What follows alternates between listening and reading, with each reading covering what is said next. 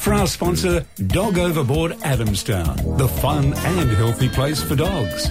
Pet Chat on your pet-friendly radio station, 2NURFM 103.7. Good afternoon. We are back and we're talking about our favourite creatures ever, our pets. For Pet Chat, welcome Cheryl Shaw. How are you today? Very well, Sarah. Thank you. And Dr. Paul McCarthy, lovely to see you as well. And always lovely to see you, Sarah. What are we chatting about today? What are we looking at today, Cheryl? I can't even tell based on what you're wearing. You're wearing a beautiful lime green, but normally you give me a clue with a badge. Mm-hmm. There is one there, Sarah. It's Look a little harder. It's food. Treats today. Treats. Doggy treats. Doggy treats. Beautiful. And Dr. Paul, what are we chatting about? We're going to look at eye diseases, when to panic, when not to panic. Hey, good one, because that's the unknown, the eyes, and you don't want to muck around with it, do we? You only get two. But Cheryl, today we're talking about dog treats. Now, treats can be very useful, I guess, in training and rewarding good behaviour, but I guess we do need to be careful in how much we're giving our pets treats. Absolutely. And not only that, Sarah, some treats aren't actually healthy for dogs.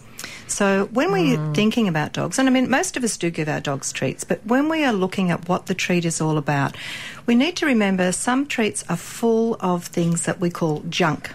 And it's just like if you're feeding, junk food to your kids. You want to not do that with your dogs, because dogs, when they're fed a lot of treats, they get obesity. And obesity is on the increase, I believe, Paul. Oh, sure. Yeah, look, it mirrors human society. Mm-hmm. And often we do find that people look into those big brown eyes and say, oh, look, I can't not feed them. They look like they're hungry. But to be honest, dogs don't need as much food as a lot of us are feeding them. Yeah, and apart from obesity, diabetes also is a problem with food-related issues. Yeah, and particularly in cats. So cats get type 2 diabetes, which is the actual I've eaten too much diabetes. And so it is about monitoring that, because diabetes is sadly a side effect of being obese. Yeah, so we need to either be limiting or eliminating, if we can, some treats that we're giving to our pets.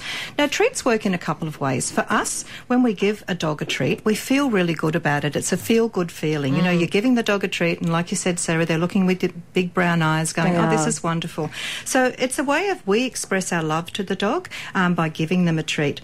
So that is strengthening your affection towards the dog. And love me more than daddy, that yes, sort of thing. Yes, and people do that. You know, you see it regularly where, grandma sits and gives biscuits to the dog when they're having a cup of tea. All the kids. Yes, all the children, you're quite right. But the second thing about treats is they're great for training. So certainly we do need, when we're doing our training, to give treats. But you don't need to give a lot of treat. The dogs are quite happy just to have a small piece. And particularly if you're using something like liver, which is really rich, it can create a lot of upset tummies and diarrhoea. So we just need to be careful when we are using it for training that we're not giving too much, so everything in moderation, and making sure that the treats are safe and healthy. So best treats are those that don't have any additives. So we want to be looking at something that is, maybe 100% beef, something like that, and that these treats that we are giving aren't creating extra problems with obesity. So if you're giving a lot of treats, we're going to have dogs that are putting on weight. And I was at the vet's with my dog this morning, and one of my dogs is getting a little bit too much from my daughter. So yes, so there's a gentle reminder there that we're going to watch the weight. Yes. So when you're selecting treats for your dogs, I urge you to pick up the packaging and read what is actually in them. Yeah, absolutely. Because some treats are full of lots of fat, lots of sodium and lots of sugars. Yeah. So we need to look at what these additives are that are in these packets of dog food.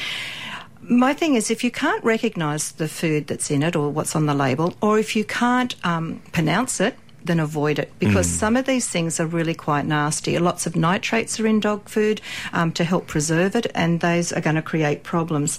So things to avoid, you need, when you're reading those labels, to avoid things like meat meal, because these usually are byproducts. They're things that we wouldn't really want to be eating, things like bones and beaks and things like that, all mealed up into that pet food. Artificial sweeteners, so they're things like your sugar, your corn syrup, your fructose, molasses. These things are again can create other problems. And Paul, would they interfere with dentals as well? So the issue often with some of the treats is that for a treat to work effectively for dental disease, they need to be chewing that for at least 5 to 10 minutes.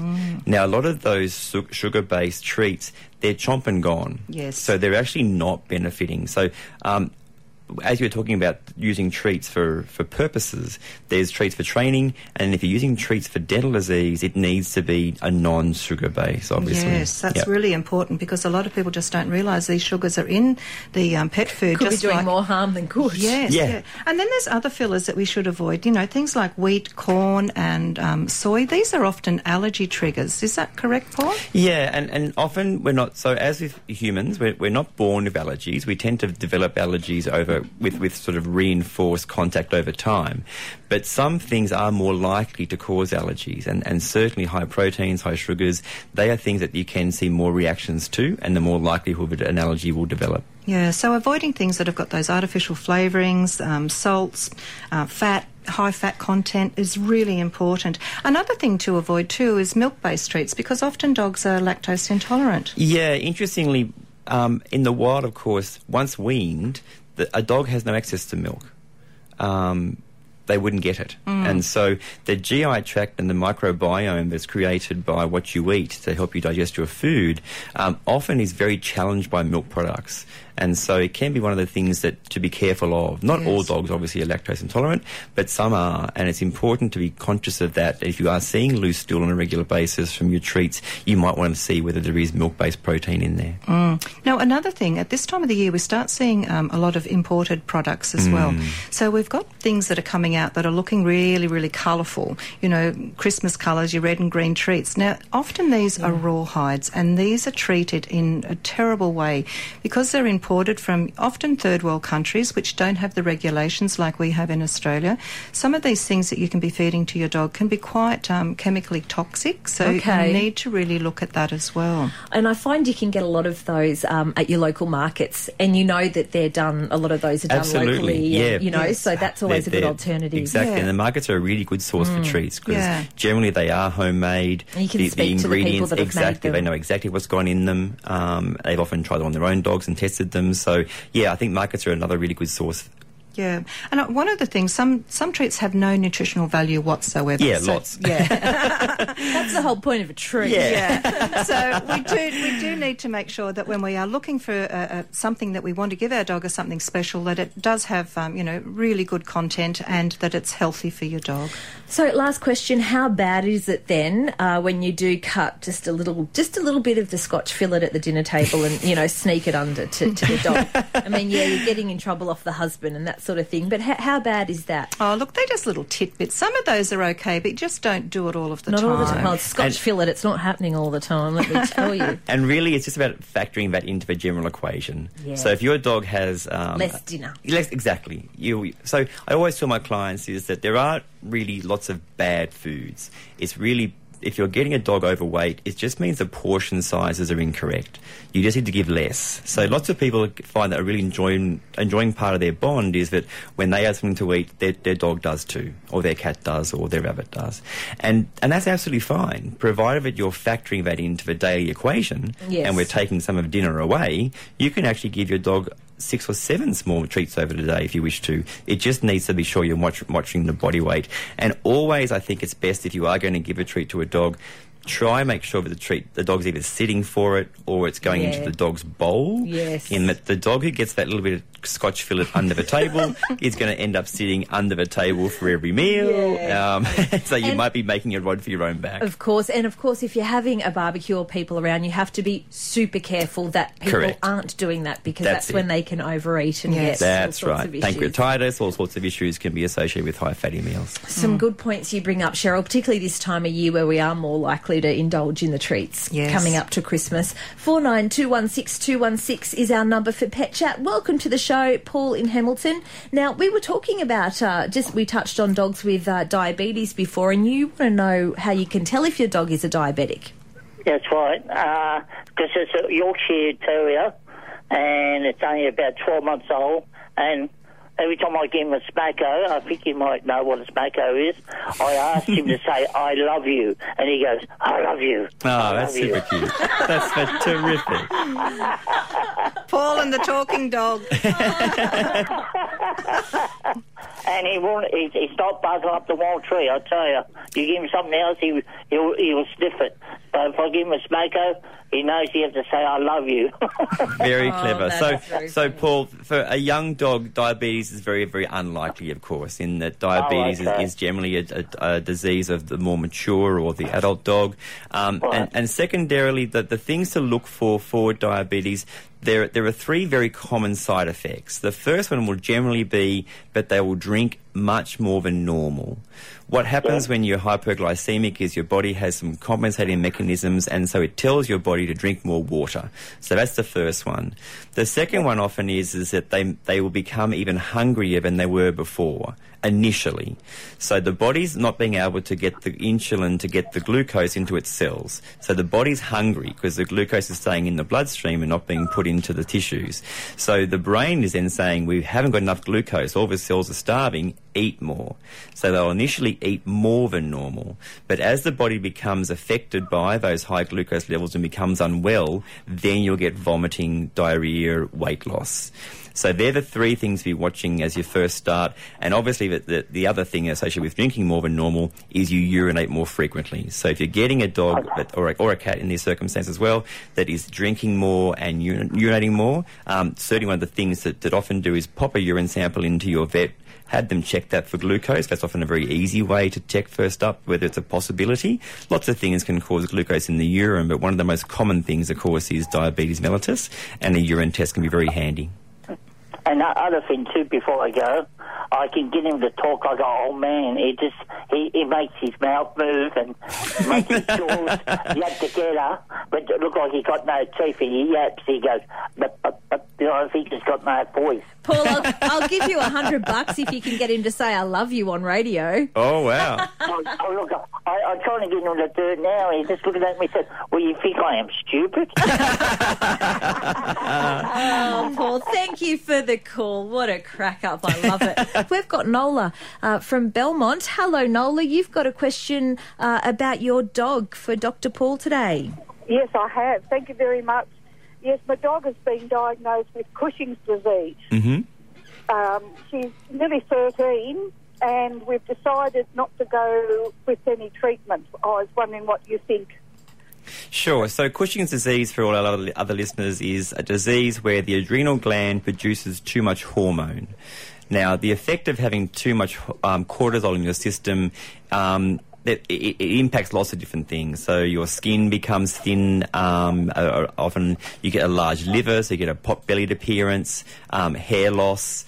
The most common clinical signs are they drink more than normal.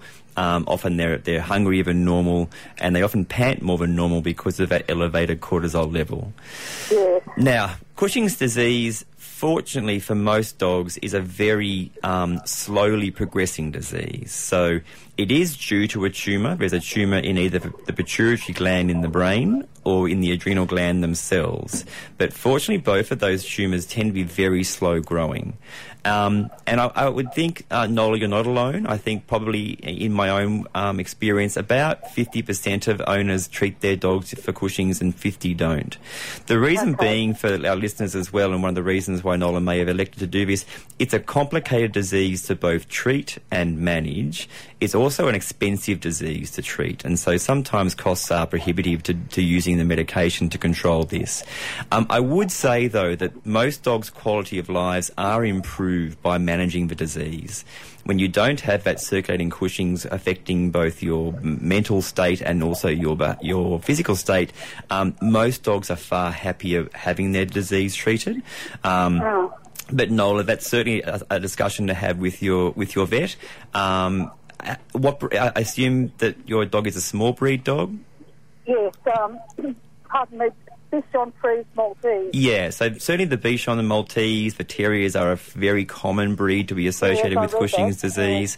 And look, depending upon how much of an impact the disease is having with your pet, again, a discussion to have with your vet about that. I certainly see the benefits in treating the disease can really be quite astounding, and you may be surprised at the difference a dog that is treated is when you haven't actually realised that some of the behaviours you are seeing are related to having Cushing's disease. Yes. I just wanted another opinion, but I think we might go with what we're doing. She's happy. Yeah. Doesn't like to walk much, but... It would just be a matter of knowing her limitations, Nola. So this is a disease that can have knock-on effects. It actually can cause secondary diabetes. So just be watching for any change over time. And look, as I always say to my clients, it's quality of life rather than quantity of life. And so provided that your dog is enjoying her life and things are going well, then certainly... just watching and watching for signs is not a wrong way to go. Thank you for your call, Nola, and good luck. 49216216 is our number. Lynn in Weston, your game, you're babysitting a 14-week-old puppy. Oh, yes, I am, and it's a Maltese as well. Oh. Is it chewing everything? Oh, she's chewing everything. If you stood still, she'd eat you. What I'm asking, I've had dogs most of my life, but this little one wants to eat her own poo. So it's actually not an uncommon scenario. So lots of dogs... we'll go back a little bit. So feces are also a scent marking tool for dogs. So dogs will release a secretion from their anal gland, and that tells other dogs that they're there. Okay, so it's a scent marking tool. So often dogs who are nervous in an environment, even say in this situation, a new environment, a puppy being new to a new area, they'll often eat their feces to mask their presence. They don't want to be found. They're nervous about their safety in an area, and so eating that feces is part of that way of hiding that they're there. They're not letting that information be disseminated to other dogs by making sure the feces are being consumed quickly. The thing is, she's doing it in her own yard. Correct. Where she is the only pup. Except that she can smell and hear other dogs around her. Oh, So it's actually more common in her own yard than it will be on a walk. Oh, right. No, she doesn't do it on a walk. No. And she's not doing it in my yard. No. But I know that she does it in her own, and I didn't know whether that was normal or not. Yeah, so it is. Well, I guess it is normal for an anxious puppy. So one of the things I would suggest that you talk to the owners about in her yard is making her yard feel as safe as you can. So So when you're in your backyard, even just reading a book in the backyard, showing really normal, relaxed body posture yourselves. Often backyards for puppies are everyone's out there being really busy and active, and it's only about a game with the puppy, and then they go inside and the puppy's left there quietly. So it's about really trying to make sure that the backyard is as relaxed and a safe-ish looking place for the puppy, and that behaviour will often resolve. Yeah, the first day, it was only the first 2 days that she was doing it, and I said, no, you're not to do that. And she hasn't been doing it, but I've got a little schnauzer, so, and she's 8 and she's nearly as big as her now. Yeah. They play very well together. Perfect. Just also remembering that for all dogs, you're better to, rather than say no, you reward behaviour you wish to keep and ignore behaviour you wish to extinguish. Often by saying no, you're giving mixed messages. The dog doesn't understand what the word means initially, obviously, and it can be praising bad behaviour. So try to avoid using the no. Try and just praise what you like to keep. 49216216, that's our number today for Pet Chat. We would love to hear from you. Welcome to the show, David in Gresford. You've got a question about your blue heeler. Yeah, I have actually. The other day I come home and they normally meet me at the gate. Anyway, I went to pat him, and he couldn't get up. He was shaking like a leaf. And then when he started to get up, he wasn't actually frothing at the mouth. He was like dribbling. Okay, how long did the bout last for? Probably 2 or 3 minutes. Okay. And then he's staggering around like he's been drunk. Yeah. So I think what you witnessed, David, is a seizure. So what often happens with a seizure disorder is that there's often an inability to have normal nerve function to the limbs, so they lose capacity to use their legs. They'll often hypersalivate. You'll often have a loss of consciousness in severe seizures, but that certainly sounds like a seizure. So seizures have three parts. The first part of a seizure is the dog often realises something is not right, but they don't know what it is. So they'll often try and seek their owner out, or they'll often go to ground. They'll try and hide. Then the actual seizure occurs, which the dog has no conscious control of. The brain starts firing abnormally electrically, and so the nerves start functioning abnormally. Then after the seizure has finished, there's what we call the post-ictal phase, where there's a period of disorientation, confusion, and often wobbliness to move around as well. So So seizures have an enormous number of causes. So whenever someone thinks of seizures in dogs, they immediately think of epilepsy, but there are lots of other causes for that. And I would certainly have a chat to your local vet, maybe have some bloods drawn to check for any other metabolic diseases.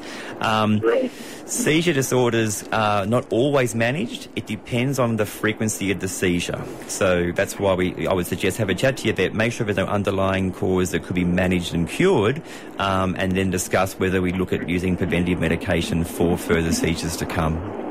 Right, and thanks very much for that. No problems. The best of luck, David. Yeah, good luck, David. So, Dr. Paul, when there's been one seizure that you know of, is the likelihood that there will be another one? Not always. Okay. So seizures... It can be a one-off. It can be a one-off. And so that's why we often, in veterinary practice, we play the waiting game after the first seizure. Because quite commonly there can be a seizure occurred for an unknown reason and you never see one again. So what we're looking for really, though, is that if you do have a seizure, is you want to know whether there's a metabolic cause for it. And so you're looking for other diseases that you could treat or manage for that. And generally a seizure is only managed... Well, our general policy is that if you're seizuring more frequently than once every sort of 20 to 30 days, then it's warranted to manage with medical management, if it is epilepsy, for example. The seizure severity also changes that as well. So cluster seizures, if your dog has more than one seizure on a day, that's a cluster seizure, and that must be managed as well. Okay. We don't play the waiting game for those ones. 49216216. Hello, Wayne in Jules. You've got a question about your English Staffy for Dr. Paul McCarthy. Yes, it's a female desexed 4-year-old Staffy. And I've read everything that I can, but nothing seems to be working on the... She suffers with bad flatulence. Mm-hmm. And the other thing is that doggy smell. I can bath her, and within maybe a day or two, she's got the doggy smell back again. Sure. So we'll start from the top. So what are you feeding? We're feeding now. We've changed food to because Supercoat skin one. Mm-hmm. And that's all you're giving? Well, that's all I know that we're giving her. I dare say she manages to scrounge off other visitors and things like that. Yeah, so most flatulence is related to poorly digested fat in the diet. So dogs who have an increased fat intake and they don't have the capacity to break that fat down effectively will often produce more gas. So one of the first things you can do is to try and add more fibre into the diet to try and provide better colonic health. So that fibre can be as simple as sweet potato, vegetables, psyllium husk. Often that's one of the first things to do is try and improve colonic health and see if that will reduce some of the gas buildup.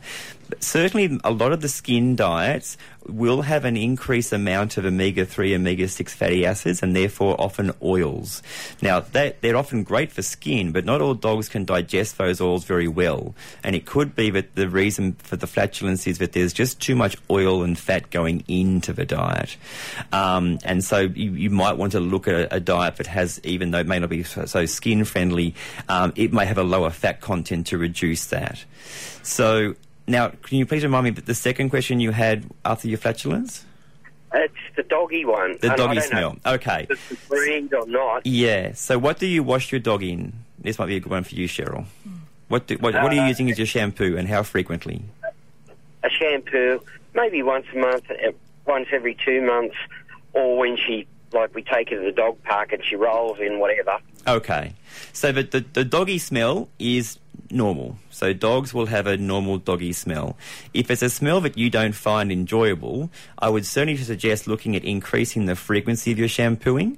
Look for a natural product. Certainly if you have a dog with skin disease, look for often the ones that contain aloe vera, or will actually suggest that they are soap-free shampoos. So that's very important. And what you're really looking for, I guess, is a frequency of shampooing that allows the dog to smell like you would like the dog to smell at a convenient sort of, I guess, time period that you're not sort of washing daily, of course. But dogs will have a dog smell, but that food can play a role in how a dog smells, as well as what you're washing in. And Cheryl. Also, one of the other... Sorry, the final part to that is with caravanners. Can we use baby wipes on the dog? Yeah, it's a good question. So the answer is yes, if used in, again, moderation. So lots of baby wipes contain alcohols. And so alcohols on skin remove the oils. And so because all dogs have a general level of oil required to keep both their skin healthy and their coat lustrous, if you use them too regularly, you will leach those oils away. And the other thing too, Wayne, what you need to do is make sure when you do bath your dog that you actually dry the dog. Because if you don't use a dryer to dry the dog, your dog is going to develop bacteria and yeast on its skin, and that will give you that really awful malodour. So after you're bathing, you need to dry. Even though it's a short fur, you need to still dry that completely. Thank you. There you go. Let's hope that helps, Wayne, so the caravan's not as stinky with yes, more space. With the English staffy, yeah. We'll go to Suzanne in Fullerton Cove. Now, your elderly cat is losing its hair. Yes, he's losing fur around where his collar was, and he hasn't had his collar on for probably 2 or 3 months, and also on his tail, at the base of his tail. So 99% of the time, hair loss on the base of the tail at this time of year is fleas. What are you using for your flea control? What I've always used, I think, is an excellent. I couldn't say I'm not home at the moment, but... Yeah, so certainly if it's a product you've used for a very long time, what can sometimes happen is resistance may develop to the product. So it's often never a wrong reason to try a different product. Some of the products we have used for fleas have been around for a very long time. And so lots of resistance is starting to develop to those older products, and looking at perhaps a change is always a good idea. So tail base is certainly fleas generally until proven otherwise. Not much else causes a reaction at the tail base rather than fleas. The other section that fleas love to hang out is the base of the neck and the head. So I'd be suspicious that with hair loss in both those areas, you might have that related. With regards to hair loss around where a collar has been, was there ever a flea collar used around the neck? Not since I've had him, which is about 5 years. Okay. So certainly sometimes flea collars given to young animals can cause permanent change to how the hair follicles, well, the older, I should fix that. The older flea collars, certainly, which were quite strong, would often cause changes long-term. The newer ones don't seem to have that risk.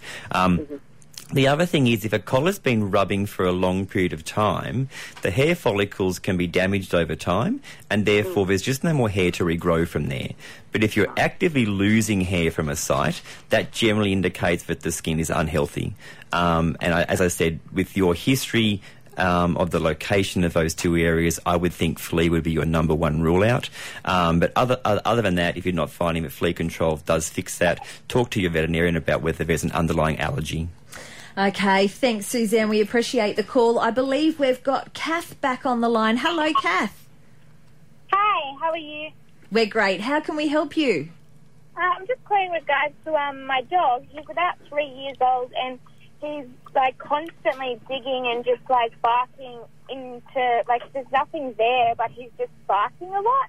And he's also, pacing up and down the backyard, and he causes, just one track. Yep. And then he'll constantly pace in the same track. Okay, so almost all of the things you've listed as behavioural signs are all signs of anxiety or boredom. So certainly dogs who are doing repetitive pacing behaviours are either doing it because they're anxious of their own safety, or they're so bored that that's what they've developed as their habit to try and give them something to do. So how often is your dog exercised? We walk here probably like every second day, but he's a border collie, so he's just very active. Yeah, so you've got a border collie. Yeah, so border collies are work dogs. They want to have a job to do all the time.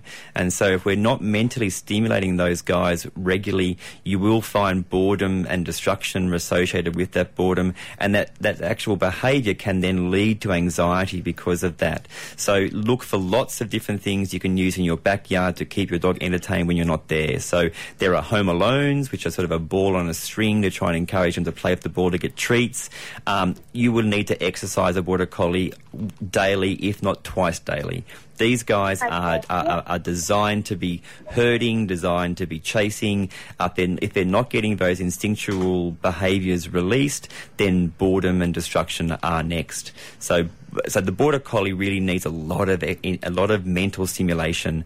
You can use the treat balls that you have to sort of puzzle solve to get the food out.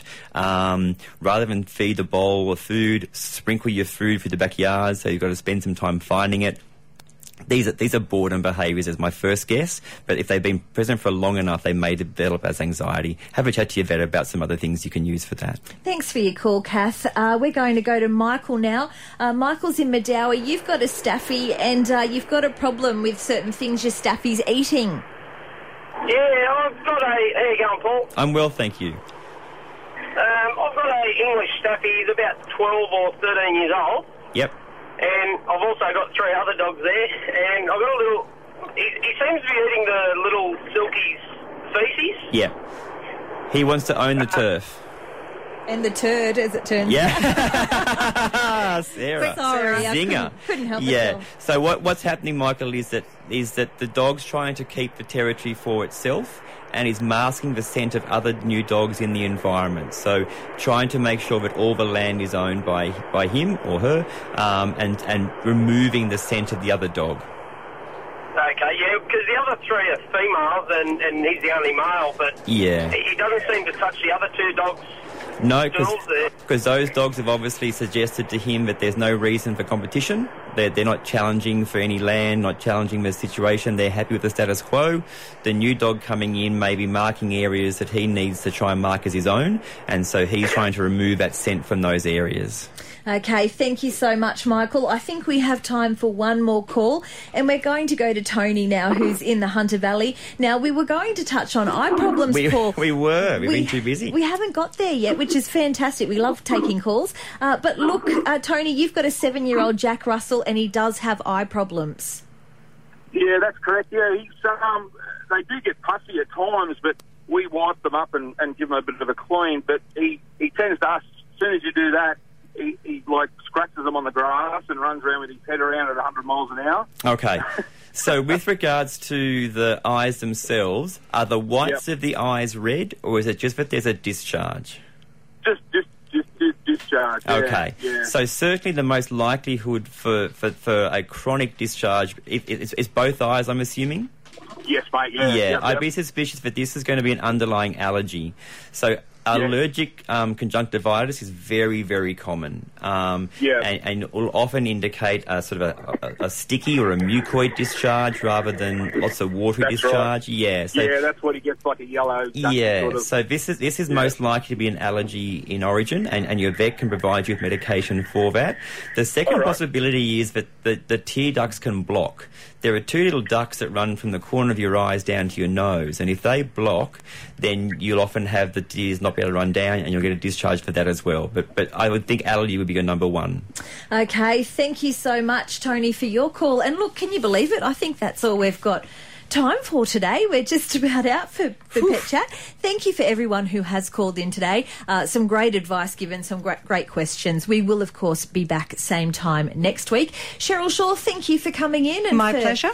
Educating us on doggy treats, what we should and shouldn't do. Mm-hmm. Dr. Paul McCarthy, thank you for all your words of wisdom. We didn't quite get to eyes in general. That's all right. I will hold it for another time. As I said, I'd much rather have calls and answer those for people. If they need information given, that's what we're here for. And thank you for listening and giving us calls today. We always love hearing from you. Thanks for listening to this podcast from 2NURFM at the University of Newcastle. Topics range from gardening to health, well-being, pet care, finance, business and travel. You'll find them all at 2NURFM.com.